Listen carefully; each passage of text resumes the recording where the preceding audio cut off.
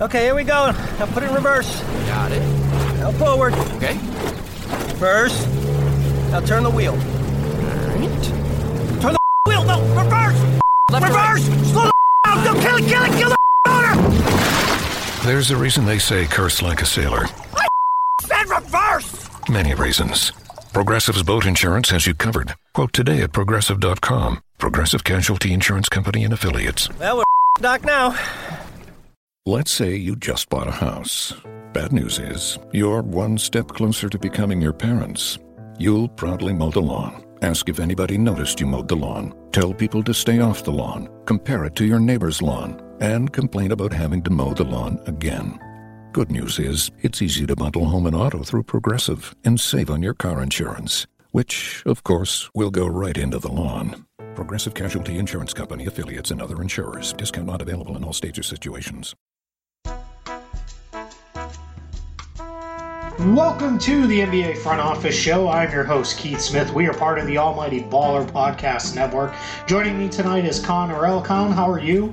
I am good. Excited for this episode. How are you doing? Absolutely. I'm doing great, thank you. Our buddy Pete is not with us tonight. He had some family responsibilities, so he will be back with us down the line here. But Con and I reached out on Twitter, as well as Pete did also, and we asked for some of your favorite fake trades. So we are going to go through those.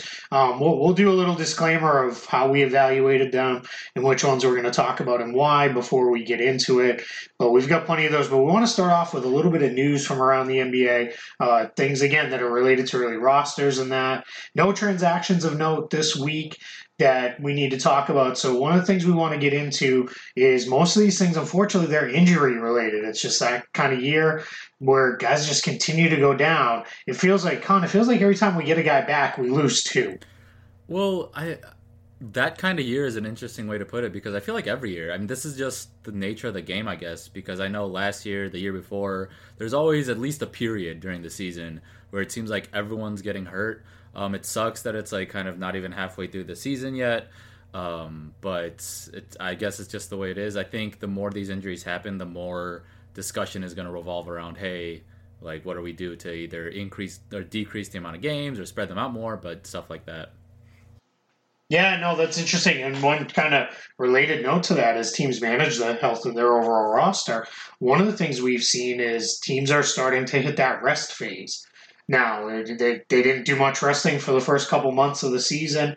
Now that we're about 2 months in, we're starting to see guys sit. The Spurs sat a bunch of guys in a game the other day. The Celtics, Kyrie Irving missed their last game with a quad contusion, but it's something he probably could have played through. And then they openly said they're resting Al Horford on Wednesday night against the Nuggets, just rest. Like they just said he's going to be out for rest reasons. So that's the point that we've hit in the season. But let's talk about a couple of these more recent injuries. Tony Allen was announced he's going to be out 3 to 4 weeks with a fractured fibula for the New Orleans Pelicans.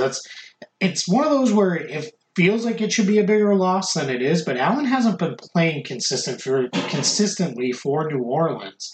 Recently, he's been kind of in and out of the rotation. They have a lot of guys at that same 2-3-ish spot in the roster, so I don't know how big of a loss this actually is for the Pelicans. What do you think? Well, yeah, like you said, it seems like it should be a bigger loss, but they have Drew Holiday, they have Rondo, they have Etuan Moore. I mean, Darius Miller's been playing a lot. So Jameer Nelson is a big get for them midseason. So a guy like Tony Allen, where this team already struggles for space, it kind of, I guess it makes sense that he hasn't been getting too much time because obviously he can't shoot. He's getting older, so he can't bring the hustle that he used to bring night in and night out. I think hope to see him back, but I don't know if his role is going to ever get up to where it was with the Grizzlies.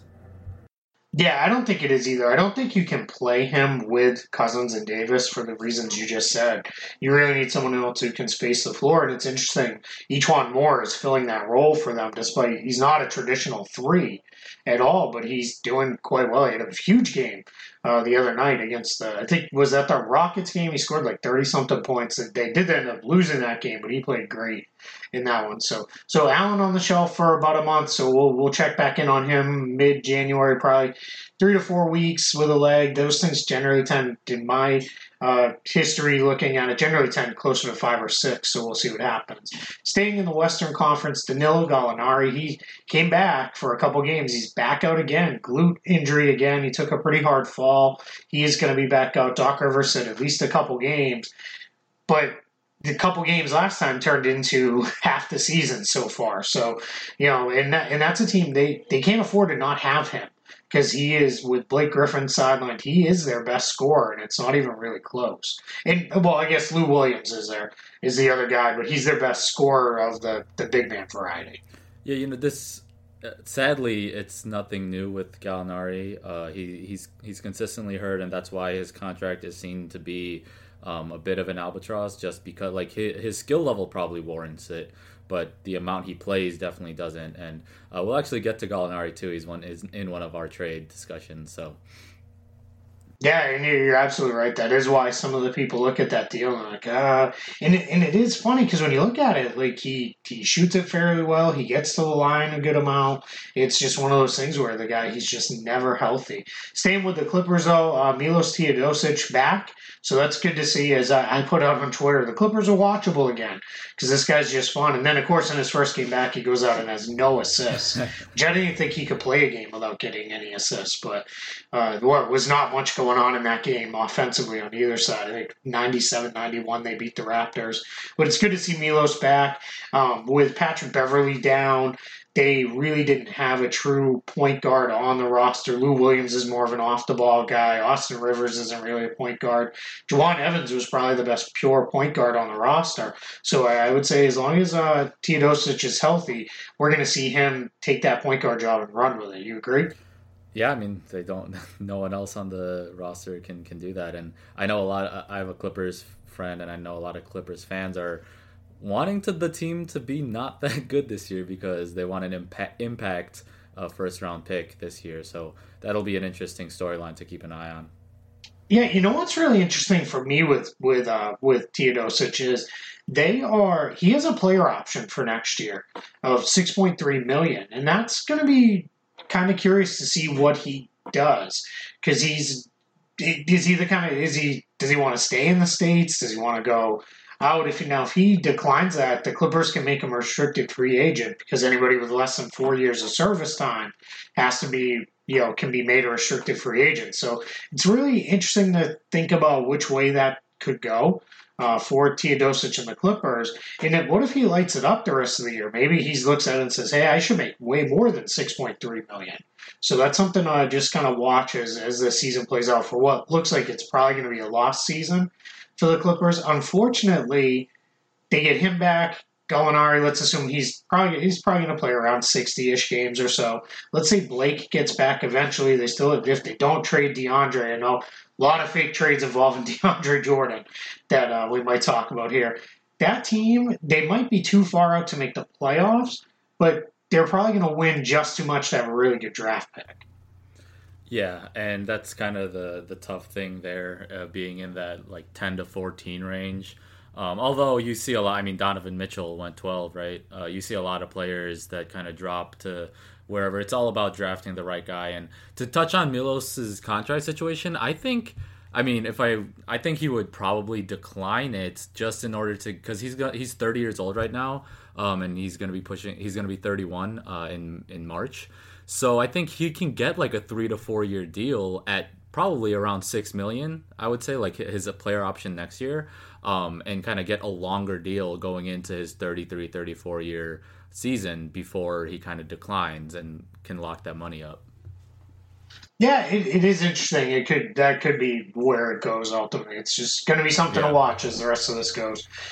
Moving to the East, Cody Zeller, we knew he was out last time we recorded that he was hurt. Now we've got the details. He tore his medial meniscus. He's going to be out 4 to 6 weeks, probably more closer to the 6-week end of that time frame. So just a bummer for Cody Zeller, just another guy starting to get that rep that he just can't stay healthy. They were an awful team without Zeller last year. Obviously, they've got Dwight Howard, who's playing quite well. I did some local radio in Charlotte today. A lot of excitement around the way Dwight Howard's playing.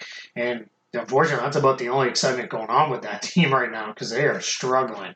But it's interesting. So Zeller on the shelf.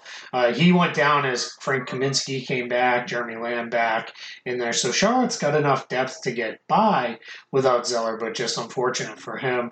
Derek Jones Jr., who was waived by the Suns when they converted Mike James from his two-way to a standard deal, as we talked about. He is caught back on with the Suns NBAGL team, which is good for Jones Jr., good for the Suns. He's a guy they obviously like quite a bit, so keeping him around the family with that one. And then this one's kind of interesting, and this is something I'm going to have a piece coming for Real GM fairly soon, hopefully by the end of the week, about how teams are using the NBAGL differently than they've used it in the past. And one way they're using it is almost how Major League Baseball does rehab assignments.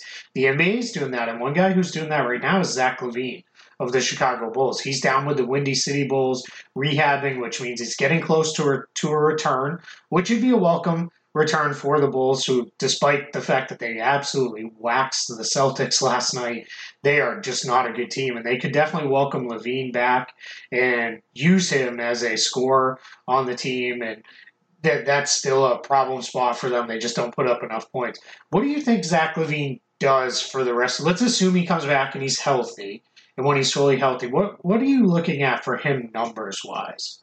Well, quickly before I kind of wish the Bulls would have picked up Derek Jones Jr. off the waiver wire. Just a young athletic player, can maybe use him as a rebuilding squad. But anyway, with LaVine, Nah, you don't want young athletic guys. You want cash considerations. Exactly. And that extra roster spot that always stays open with the Bulls for some reason. Anyway, with Zach LaVine, I mean, I think he's going to pick up right where he left off last year. He was averaging about 18 points last year, if I remember correctly. He was up at 20 for a good amount of the year. And with the Bulls, I mean, he's going to come in as clearly the best scorer on the team, just the best player on the team, really, I would say. And with a team that has struggled on offense, although they have won their past 3 games, Niko Mirotic has been a huge boost. You can see just a quality rotation player, even just slightly above average or average rotation player like Mirotic can help this team because they just are starving for talent at certain spots. With Zach LaVine, who, I mean, has star potential, really. He played really well last year. It even became a debate, like Wiggins or LaVine at one point. People were choosing LaVine a lot of the time, too, in that debate, which I don't know if I would agree with, but anyway, the fact that it got to there is exciting as a Bulls fan to see what he's doing. It's not exciting if they win too many games and aren't a top 3 to 5 seed, but I don't think that'll be too big of a problem there. But yeah, stats-wise, probably 20 to 22 points, I would say. Maybe ease into it a bit, though, to start out. Yeah, it's funny that we're at that point of year, too, where teams are like, wait, we don't want to win too many of these games. We want to stay down here towards the bottom of the standings, so... The Hornets and the Knicks ones were fun, and like, okay, we only have 3 wins, so these young guys need to see wins, need to see that their effort actually is paying off certain nights, because just going like 10 for 72 or something stupid like that is really just demoralizing. So that's not a good way to tank, I think. We saw that with Philly for a few years there. Even though they're at the position they're at now, winning a few more games doesn't hurt. So I like that. And then now that they just blew out the Celtics, they're actually playing like a pretty exciting style right now with their athletic people. And then with LaVine coming back, it's like, okay, they might not be the absolute worst team in the league, which I didn't think they would be anyway, but anyway. But as you're looking at the standings and all of a sudden you've caught the Hawks and you're only right behind the Mavericks and the Grizzlies and the Kings, now it starts to get a little like, wait a minute, fellas, let's slow down a little. I thought here. they'd be better than the Suns and the Hawks and maybe the Kings anyway, so it's not that surprising, but still. Yeah, they're basically exactly what I thought from the standpoint of they just can't score consistently, and that's kind of where I thought it was going to go for these guys. So it is interesting to see where it goes from here. I do think the one thing I worry about with LaVine coming back, because he's going to play plenty, and Justin Holiday, because he's the best shooter on the team, is going to play. I want to make sure that they continue to give minutes to Denzel Valentine, because I think he's a good player, and they need to really find out what they have in him. And I'm just afraid that he's tended to, when they've had other guys, he's been a guy who hasn't played a lot. unless they've really needed to. So I want to make sure that they keep playing Denzel Valentine.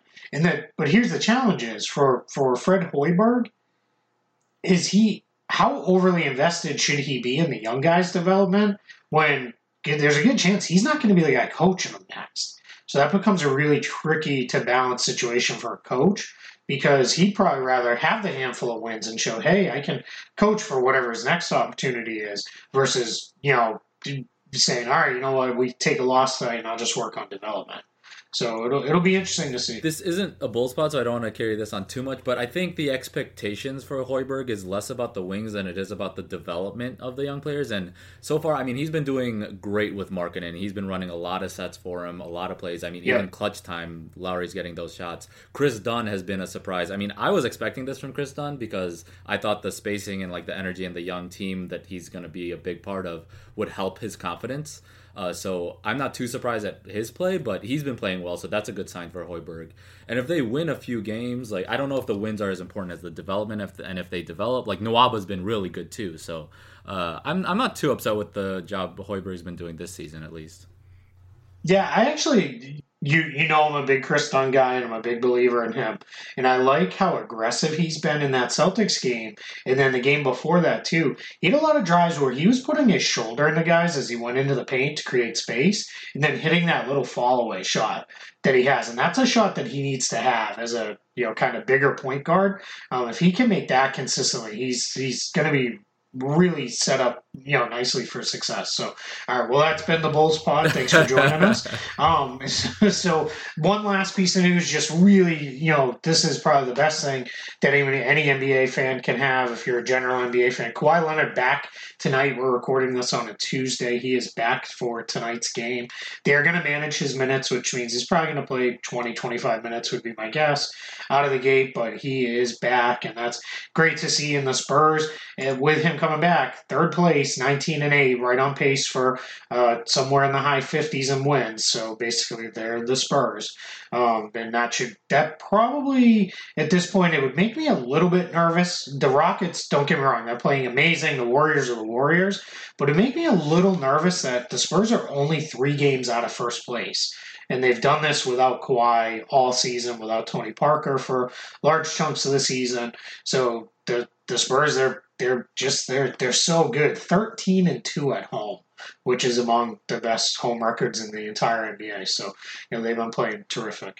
All right, so what we're going to do is we're going to take a quick break, and then we're going to get into the meat of what today's show is. We're going to go through some of the favorite trades you sent to us. We will be right back. You are listening to the NBA Front Office Show, part of the Almighty Baller Network.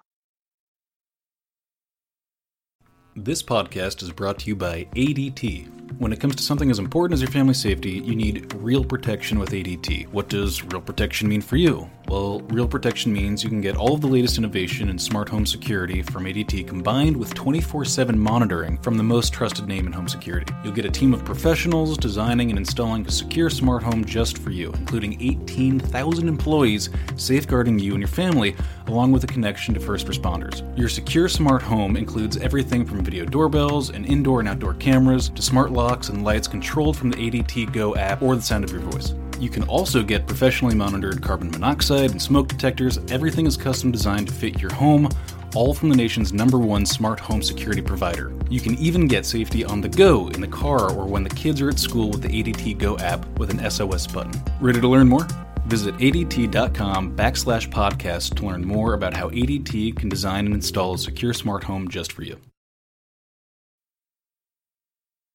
Okay, we are back, and what we're going to do now is we're going to get into the trades. So, couple things here.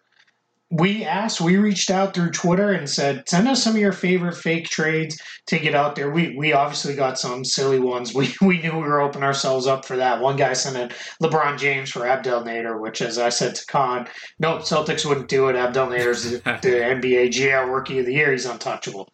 Cannot trade him. So I would say it is, we're really at the point, though, where what is for these trades is we asked for them to be reasonable. And I will say, Khan, tell me if you disagree, I was pretty impressed. No, these were great trades. I mean, like you said, one troll, although you gave him his spotlight, so he got what he So he won. He got what he wanted. He won. But anyway, Yeah. I was really intrigued with a lot of these trades. A lot of thought went into these. Some people took screenshots of the trade machine and all that. So I'm interested to get into these. Yeah, and so a couple things with trades as we get into breaking these down. What you need to remember is there are rules around trades. One is the money needs to work. This isn't NBA 2K and you can shut off the salary cap and push through any trade. So we're not going to go through any that are illegal.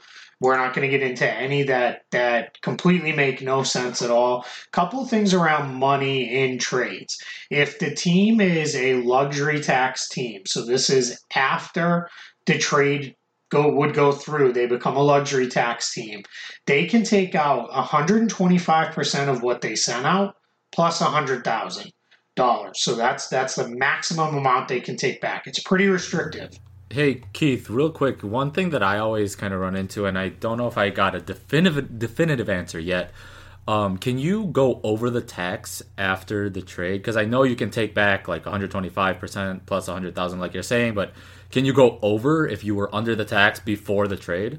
You can go over the tax after a trade, as long as you're not hard capped. That's the part where it would stick you. And that's actually a really common type of question that I get asked. And that's part of why we're doing this episode, right, Colin, is because we want to do a little bit of education for people, because we get hit up a lot with, what about this trade? What about that trade? But one of the things that part of the goal of this show, the NBA Front Office show, is to educate folks. So that's one of the things that we want to do here with this. So that is your piece there for tax teams. And again, as I said, it's always important to remember this is all evaluated post-trade. You don't do it before the trade because it doesn't matter, right? Because you're really looking, what would the team be? So pretty restrictive on tax teams. Now, if you're a non-tax team, there's really three different tiers of how this can work. And what it is if you're sending out no money at all in a trade, which is generally pretty rare, and anywhere between $0 and $6.5 million, you can take back 175% of the outgoing salary plus $100,000. So really almost double what you send out, you can take back in. But you're not sending out that much to begin with because you're sending out $6.5 million or less. $6.5 million to $19.6 million. It's the outgoing salary plus $5 million. So if you were sending out $10 million, you could take back $15 million. That's the easy way to think of that one. And then if it's $19.6 million or up, which means you're really trading a very high salary guy, generally probably either it's one of two things at that point. It's either a really good player or a big mistake that you made. Now you're matching what the tax teams can do, 125%. Plus 100,000. So that gives you hopefully the range. If you're working with the various trade machines out there, no, everybody loves the ESPN trade machine. I'm going to tell you right now, use the Real GM trade checker. It's far more accurate. It doesn't have the bugs that the ESPN one has in it. And that's just a plug for the Real GM trade checker. Use it. People don't like it though because it doesn't show the actual salary. So people get,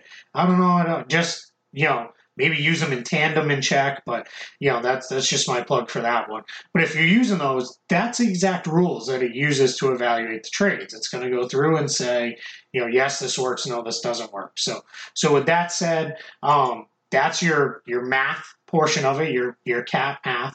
And then the other thing is you can't trade first round picks in consecutive drafts. That's called the Stepien rule. There's a whole site built up around the Stepien rule now, partially run by my buddy Cole Zwicker out there with the Stepien. So check those guys out. A lot of cool draft coverage from those guys. But one of the things is with them is what you want to be really kind of keeping in mind as we talk these kind of things. You can't, if you already owe a pick, you can't send the next year's pick out as well. You have to have a pick. Go ahead, Con. And Keith, for example, if like the Cavs, for example, they have the Nets pick next year, they can trade their first rounder the year after, right? Like if you have another first round pick, then you can trade your own first round pick, even if your own first round pick of 2018, for example, the Cavs is out. They don't own theirs, if I recall correctly. They can still trade the next year's pick if 2021 isn't also traded. Correct. Yeah, you have to have a pick. Yeah. You can't be completely without a first-round pick in back-to-back years. And we'll give a quick little history lesson here, education part of the show. The reason it's called the Stepien rule is this guy named Ted Stepien owned the Cleveland Cavaliers back in the day. He traded every first-round pick and basically sunk the franchise into oblivion for forever, and it was just going to be a complete mess, and that's not what you want to have happen. I know people will be like, the Brooklyn Nets did it too. The Nets did it. The Nets traded every other first-round pick for basically a 5-year period. So they did one, then kept one, then did one, and then they did a swap in the in-between years. Yeah, now that's something that is being talked about that the NBA may say, you know what, maybe in those intermediate years you can't do a swap. Because what it really did was it ended up in the Nets giving the Celtics, which the Celtics traded one, but 3 really fantastic first-round picks in a row, and, it's made it difficult on the Nets, despite them really making a good effort on the rebuild, and they're involved in a couple of these trades here. So Con, you got anything else to add, kind of rules wise, before we get into breaking some of these down? No, it's just simple stuff like if you have 15 guys on your roster and you're taking in one more player than you're giving out, you need to waive a guy. That's before the trade can go in, just so you can get up to that 15-man roster again. So those are kind of the things. Yeah, that's a good point. We got a couple where people didn't call out, so what we'll do is we'll say, well, this is a guy, if I was going to do this is the guy I would probably waive. We'll call those out as we get into it. Well, and that's interesting because it kind of plays in. If you're a team like, for example, the Spurs or the Jazz are really deep and have 15 rotation caliber players, or at least guys that you think you like waiving one of those guys comes into play in some of these trades. Like, would you rather waive the guy and trade your guy and get the 2 guys that you're getting, or just keep your 2 guys? Yeah, no, that's a great point. Think of this Nets trade, right, that the Nets and 76ers just did. The Nets like Sean Kilpatrick.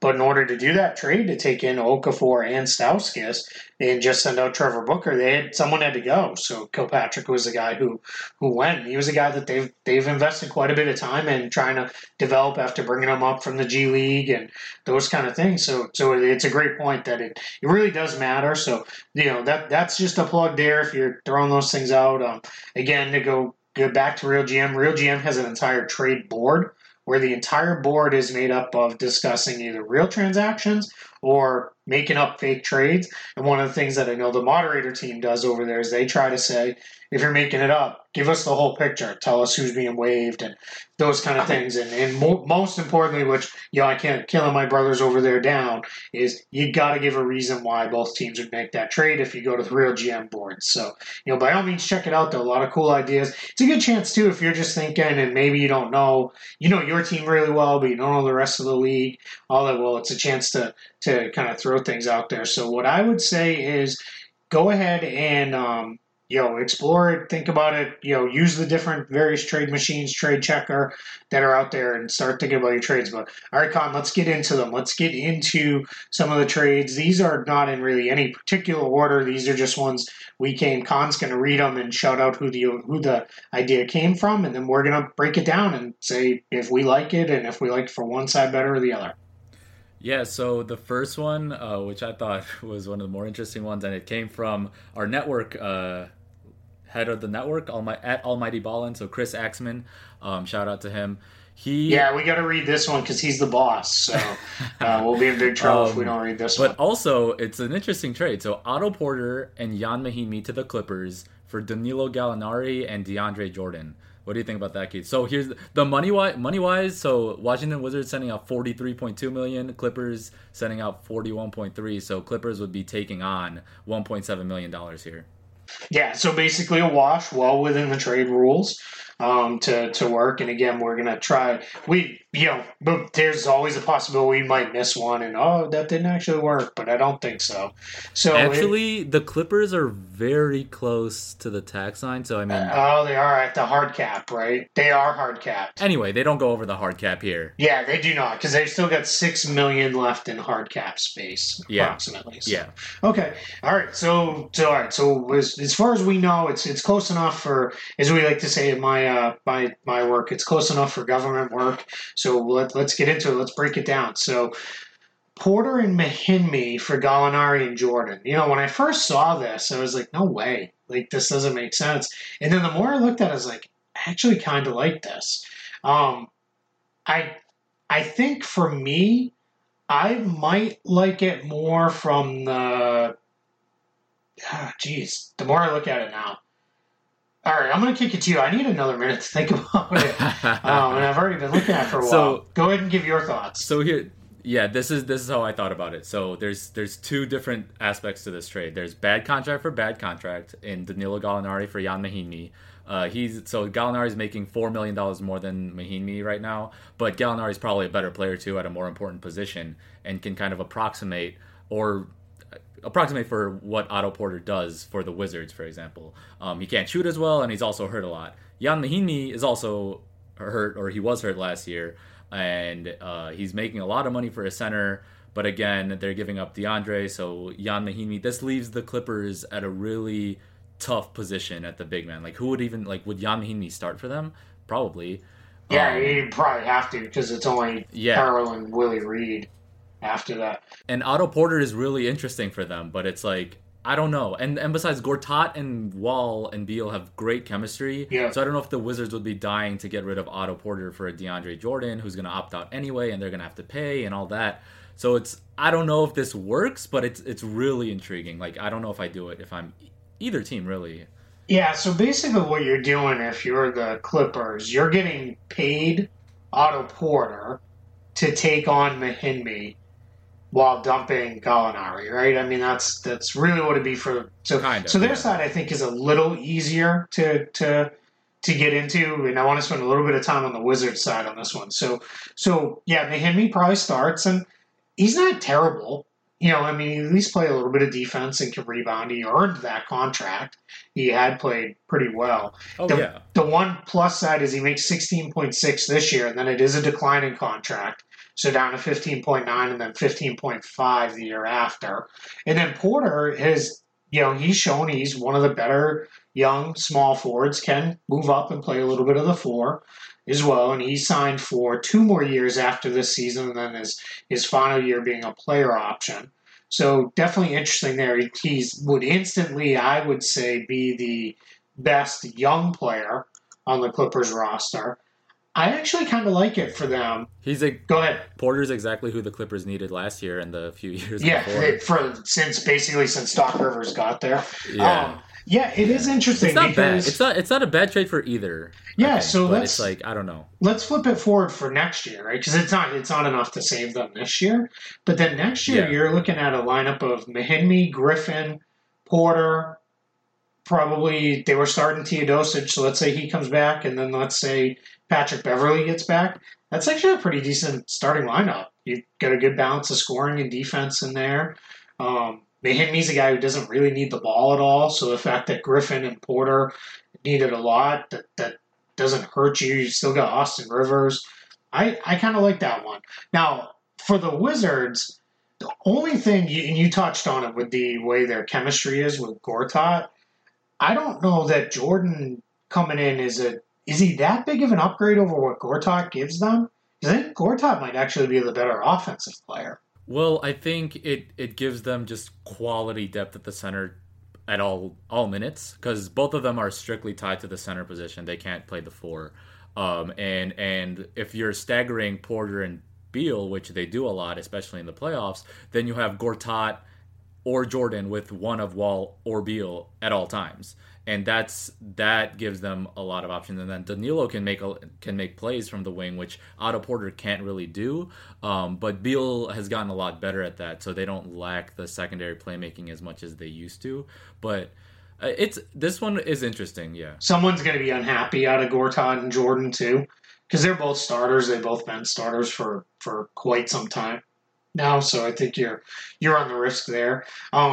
The nice thing with Gallinari is they think the Wizards can get by a little bit more if he was to get injured, because they do still have Kelly Oubre Jr., who could slide in.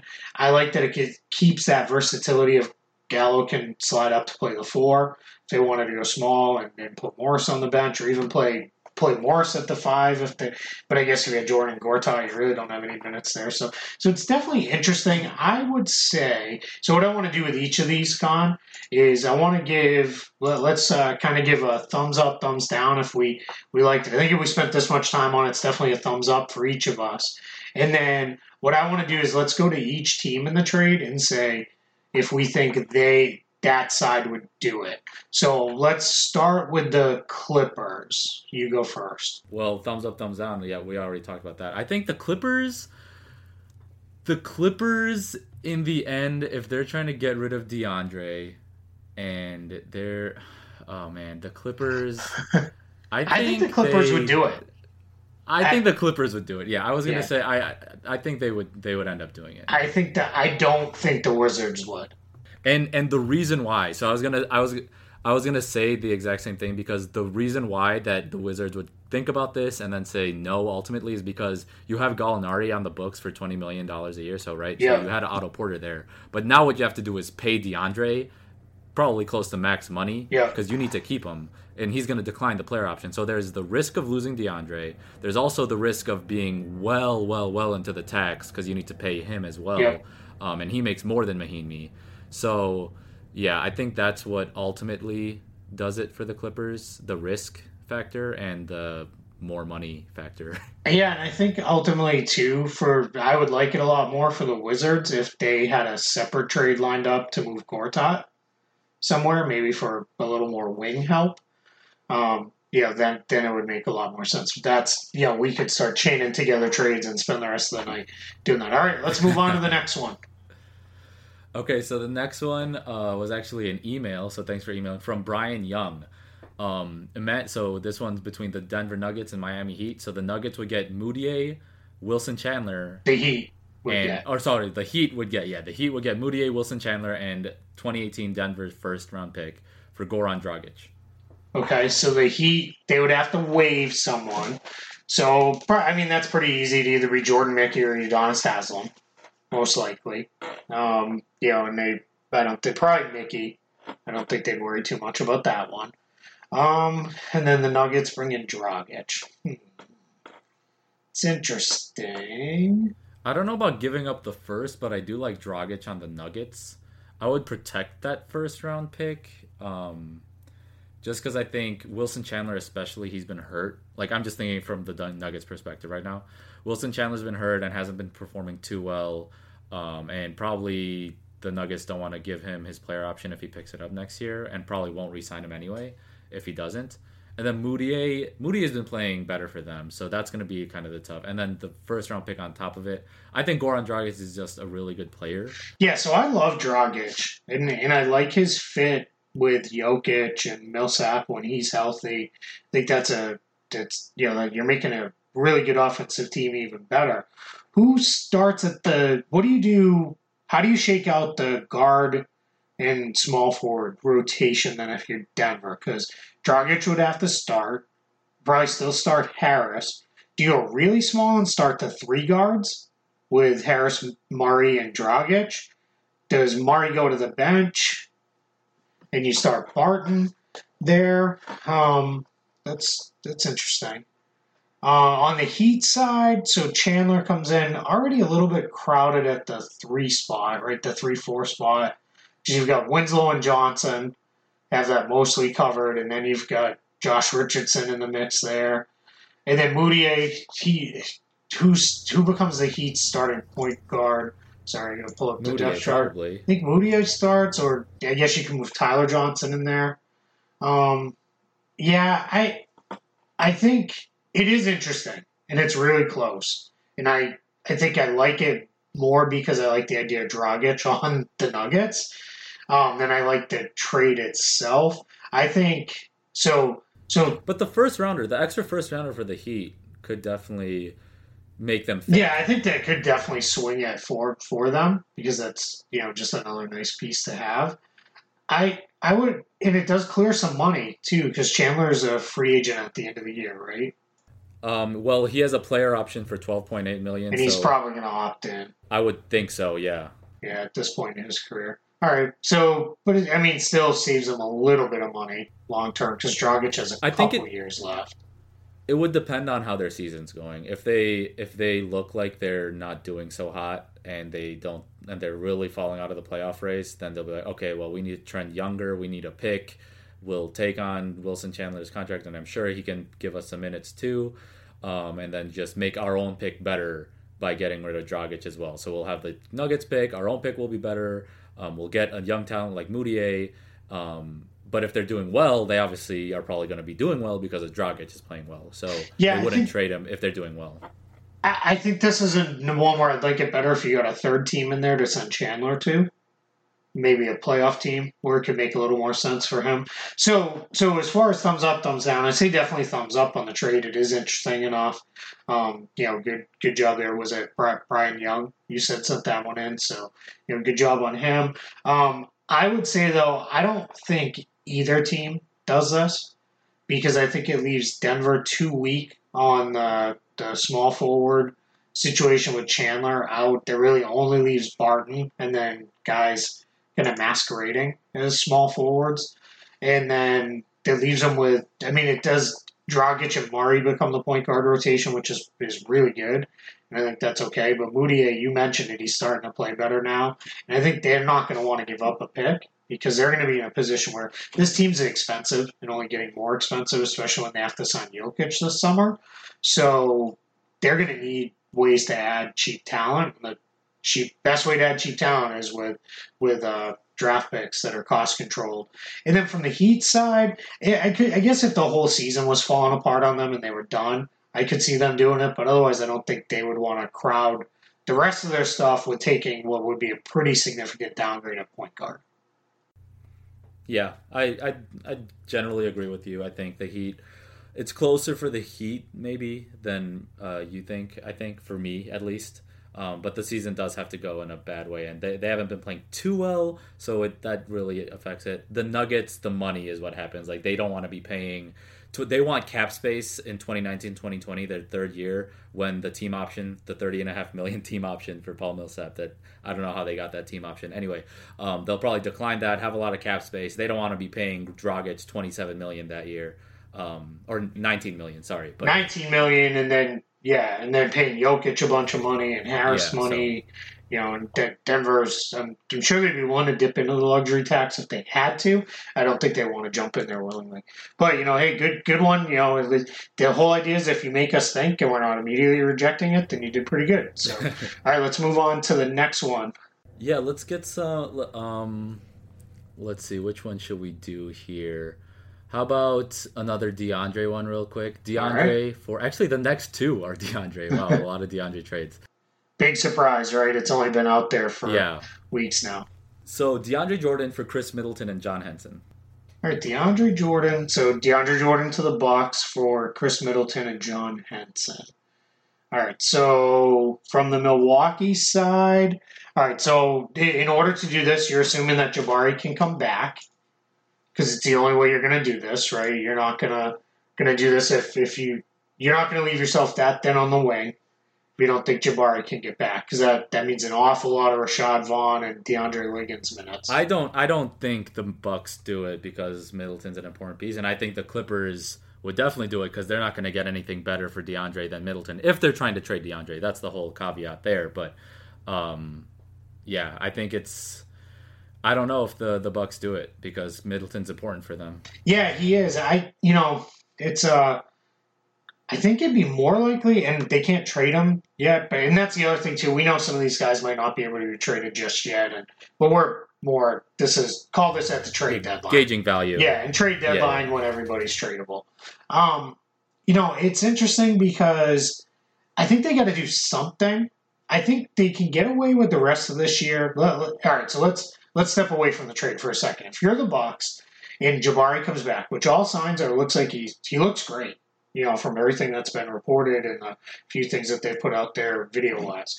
So I think you can get away with the rest of this year saying, hey, you're going to come off the bench and be our, kind of scoring forward off the bench and stick with really the Middleton and Snell as your wing rotation with Giannis as the other forward there. But next year is where it gets interesting because Jabari needs paid. and you just paid Tony Snell, you got Middleton, and obviously Giannis is the franchise. So that's where it starts to get really, really tricky, is what do you do? Because now you're going to be paying somebody to be a six-man, a backup. Unless they're going to do something really radical, which I just can't imagine because it's not how Jason Kidd works. If he's still around, unless you said, hey, we're just going to play them all and play Giannis at the 5, which I would love. I think that would be amazing. I think they'd be close to unstoppable offensively. And I think they could actually... I think that's a playoff. Yeah, that's a playoff lineup. Yeah, I think. And that's like a closing lineup, right? Close the half, close the game. Type of lineup with that. So, all right, so back into the trade. So now you're getting DeAndre for the rest of this year, who's obviously, he's a massive upgrade over any center the Bucks run out there, even when Thon's playing the center spot. So I don't think that's a problem. He is signed with, surprisingly enough, an agent who's very tight with the Bucks. So, good chance you could re-sign him. He does bring something different from their other guys with his shot blocking and his rebounding. He's like Henson, but 20 times better. And as you mentioned in the first trade, he does need signed, so that becomes a big, big deal, but you could probably get him re-signed. So I think, if Jabari is back and you trust it, I think you could pull the trigger on this if you're Milwaukee. So if Jabari's back and you're committing to, I'm going to pay DeAndre a bunch of money and re-sign Jabari to a good deal, then I think you do it if you're the Bucks. On the Clippers side, I'd be all over this because this is a chance. And now, I say this as outside of Milwaukee and the Middleton family, I might be the biggest Chris Middleton fan in the world. I love this guy. He's been my most tradable asset for years, or most. Basically, he's got the best value for his contract in the last couple of years running for Real GM when I write that column right around the trade deadline each year. So obviously, I have a lot of love for him. Again, fills that spot like we said Otto Porter would fill in the previous DeAndre trade.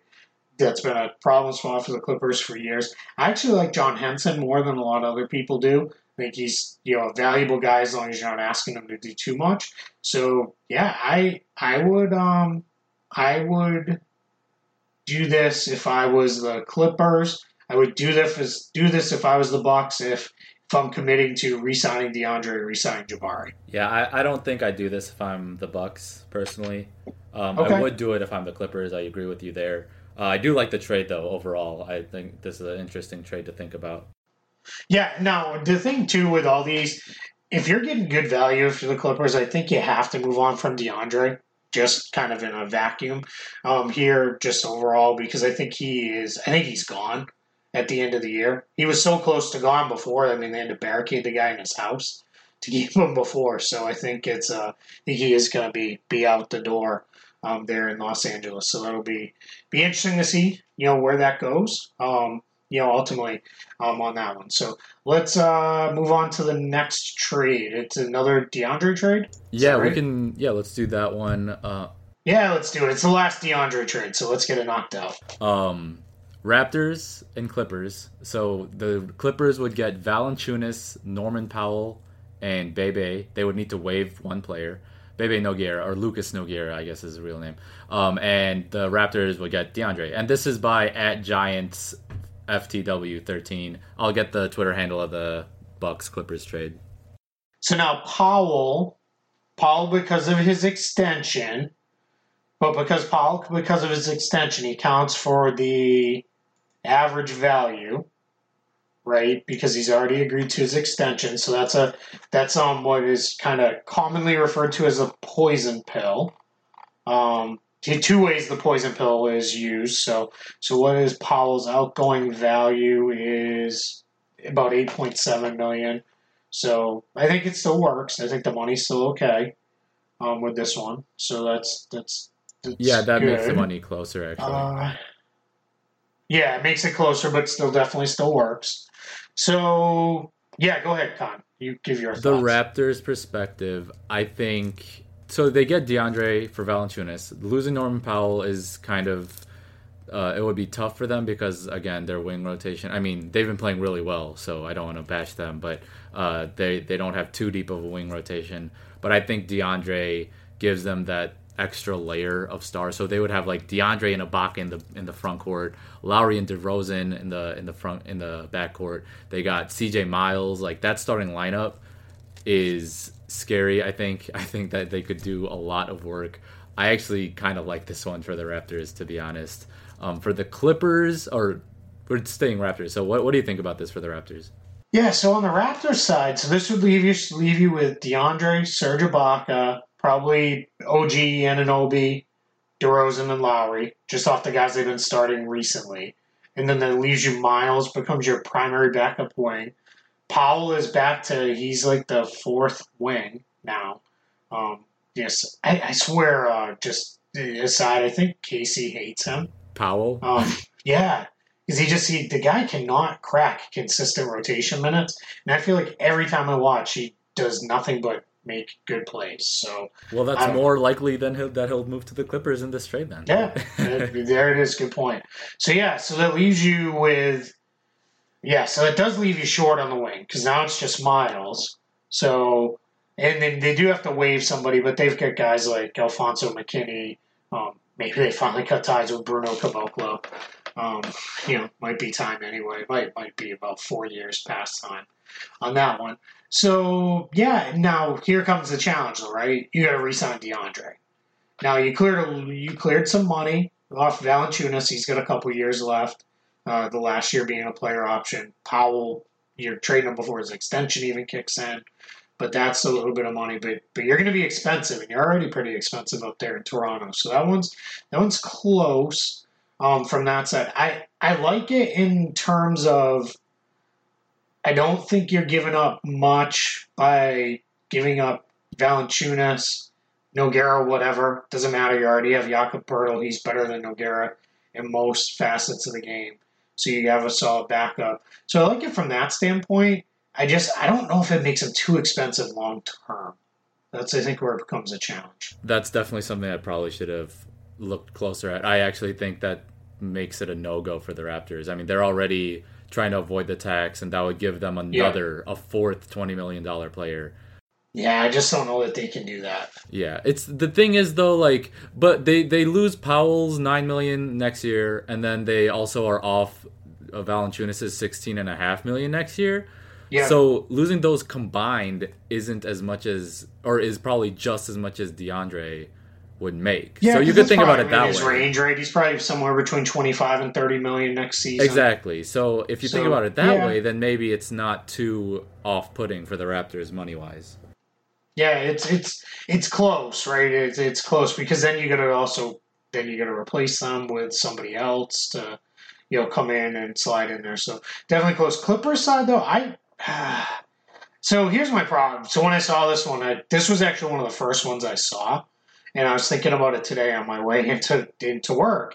And I was like, man, poor Jonas Valanciunas, my Lithuanian brethren. The poor guy, he just came to the NBA about 10 years too late. Because this guy would have been a monster about 10 years ago. Yeah. And now he's just, can he even play next to Blake? Like he only kind of gets away with it next to Ibaka because Ibaka now is allergic to the paint. He only wants to shoot jump shots. So I don't know. That becomes tough. I like the idea of them getting Powell, Nogueira, whatever. He's a fourth big man in your rotation. I think they'd want to first. Guys like that. I think they'd want. Yeah, they probably would. I think that's what it would have to be. If I was Toronto, if I really wanted DeAndre Jordan, I'd give it because what difference does it make? It's going to be. You're talking about at first. It's probably 22 and below. That's where they got OG though. Yeah, that's true. But is that first round picks aren't easy to give up? Yeah, you're not going to hit on it every year, but that's not what you think. That's not how you value it. You value it like you're going to hit on it, right? So yeah. I think that's tough for them to go up a first rounder. But it goes back to what he said about somebody else was when you're really expensive, the only way to add cheap talent, the best way to add cheap talent is through the draft. Exactly. Because it's cost controlled. So yeah, it's really close. I would say I'm more leaning to the no side for the Clippers because I think I would almost rather just have straight cap space if I'm going to just go with Jordan. I don't know that I want to take on Valanciunas and Powell and that money that those two are going to be out. I think I'd rather just have the cap space and dump DeAndre for I would much rather do the Milwaukee trade Oh, definitely. than this one. I think that one makes a lot more sense. I think was our first one. And with the Milwaukee trade, just wanted to shout the guy out at CBerba9, so CBERBA9. Yep, on Twitter. Yep. Yep. Yeah, no, it's good, but I think I would do it from the Toronto side, and I would pass from the Clippers side. Yeah, I'm probably on the same boat. Although I would definitely need to think about it hard if I'm Toronto. Yep. But yeah. All right, let's do one more. We got time for one more. One more. Do you want to quick hit the Ellenson for Joe Harris blockbuster? Yeah, let's do that one because that one we both like that one. So go ahead. So, well, yeah, it's from at GNYR_82 between the Nets and the Pistons, Joe Harris for Henry Ellenson. What do you think of this one?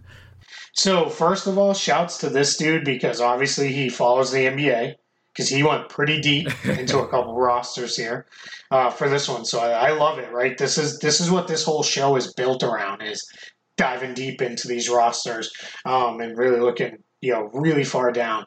I actually really like this trade for both sides, especially on the heels of the trade the Nets just did in real life, because someone is getting squeezed out of the rotation out of Harris and Stauskas.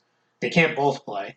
So I like the idea of them moving Harris and then picking up a guy who's under contract for a couple more seasons in Ellenson, because he's still on his rookie scale deal for a couple more years.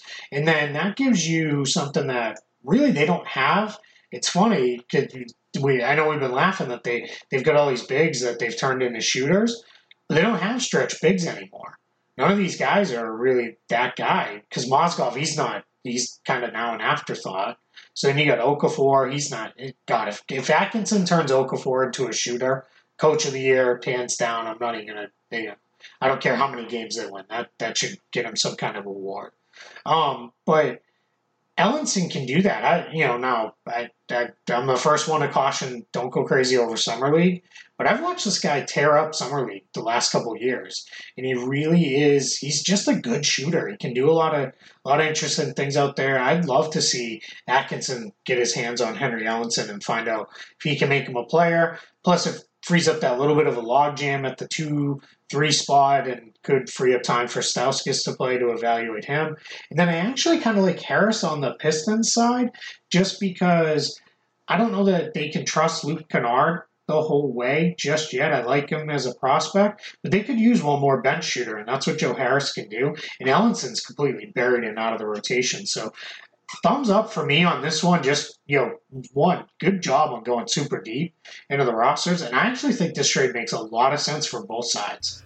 Yeah, well, I love the trade. One thing, though, because of the reasons that you just listed for liking Henry Ellenson on the Nets, but this is my personal thing. I know he's been buried on the bench on the Pistons. I don't know if I would give up Ellenson if I'm the Pistons. One, because I already have Avery Bradley, Luke Kennard, Langston Galloway playing the 2 guard spot, and I also have Ish Smith and Reggie Jackson at the guard spot. So I don't know how much time Harris is going to get. I mean, Tolliver's been playing okay, and so I think I'd rather keep Ellenson in this deal if I'm the Pistons, but I would not be surprised that, I like Harris too, so he could definitely play for the Pistons. I just am higher on Ellenson than most, and like you said, I watched him in the summer league too a bit, so I'm a bit higher on Ellenson than probably most. So that's why I don't do it if I'm the Pistons, but I love the idea, and they might, because Ellenson doesn't really play for them. Yeah, so here's my thing. Let's get into it a little deeper. I like the idea of when John Lord gets back. I think he steals basically every minute that Ellenson could possibly play, because he's better than Ellenson. No, he is, yeah. And what they don't have is they don't have a guy who's Harris is he's about 6'7" or so. They don't really have a guy like that on that roster, because Kennard, he's about 6'4", 6'5". And then it's Stanley Johnson is the only other guy who can really play the 3.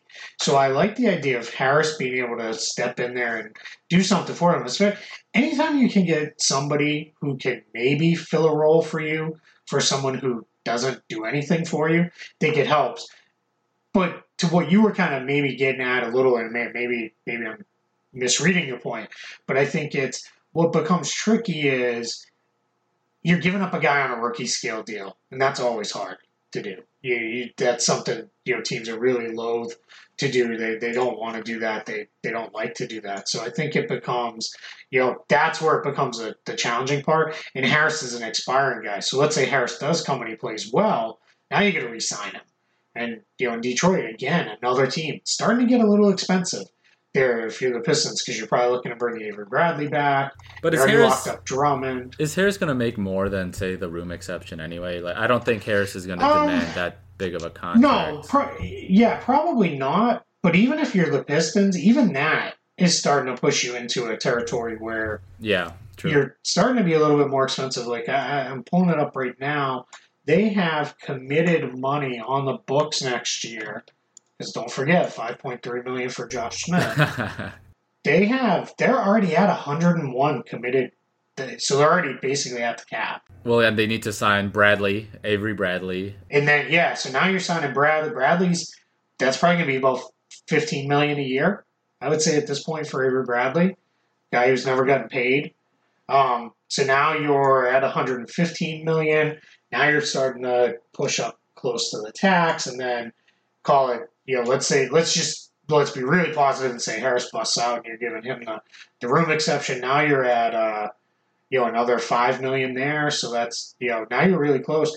They don't have the biannual exception because they used that on Anthony Tolliver this year.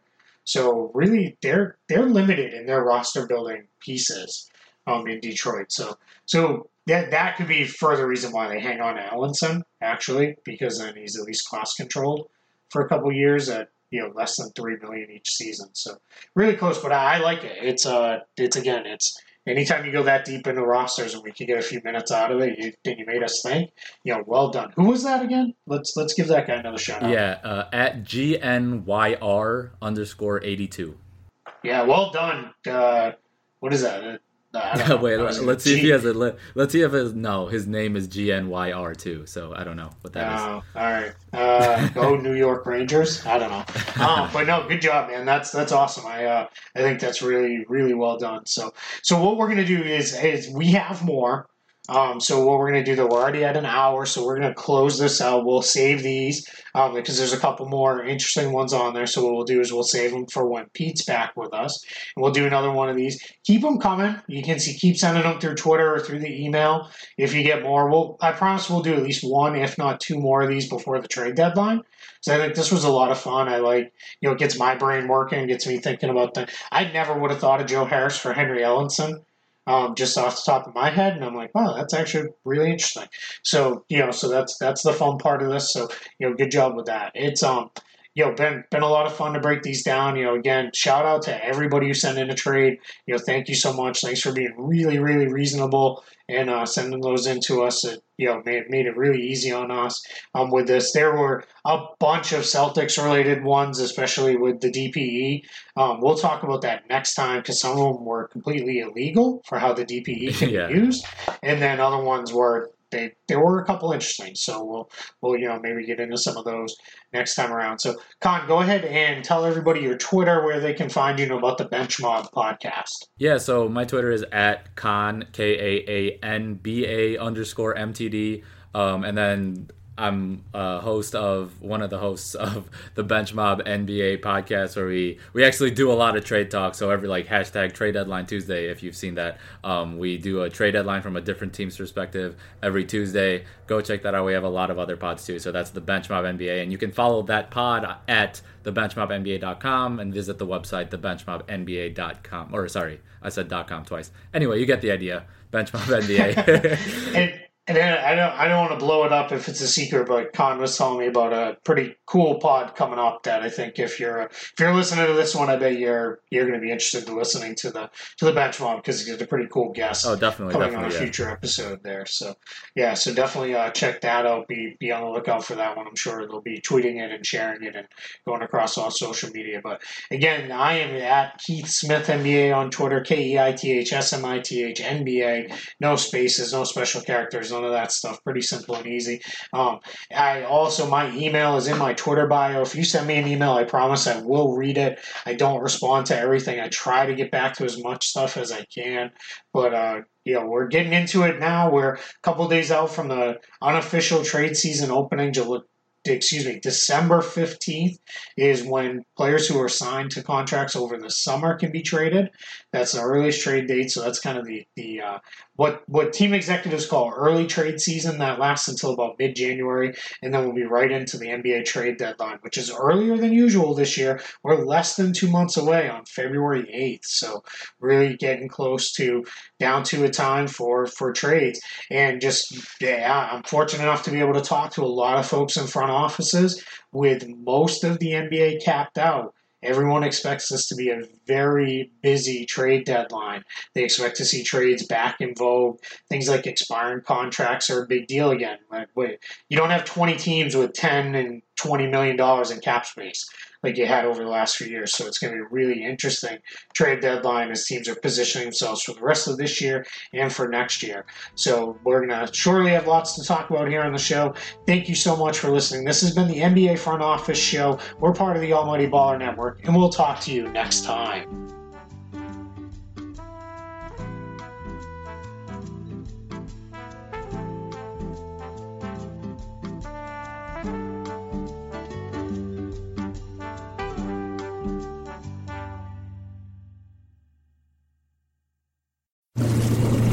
All right, let's pull up over here and drop a line. Hey, your feet wet? My feet are wet. Here's the drain plug. You put the plug in the drain, right? It's on the dock. There's a reason they say curse like a sailor. Many reasons. Progressive's boat insurance has you covered. Quote today at Progressive.com. Progressive Casualty Insurance Company and Affiliates. And now, an ad from Dad. Save money on car insurance when you bundle home and auto with Progressive. Yeah. Tell you another way to save money, don't buy those expensive coffees every morning, And then you can save up for a really nice dress shirt.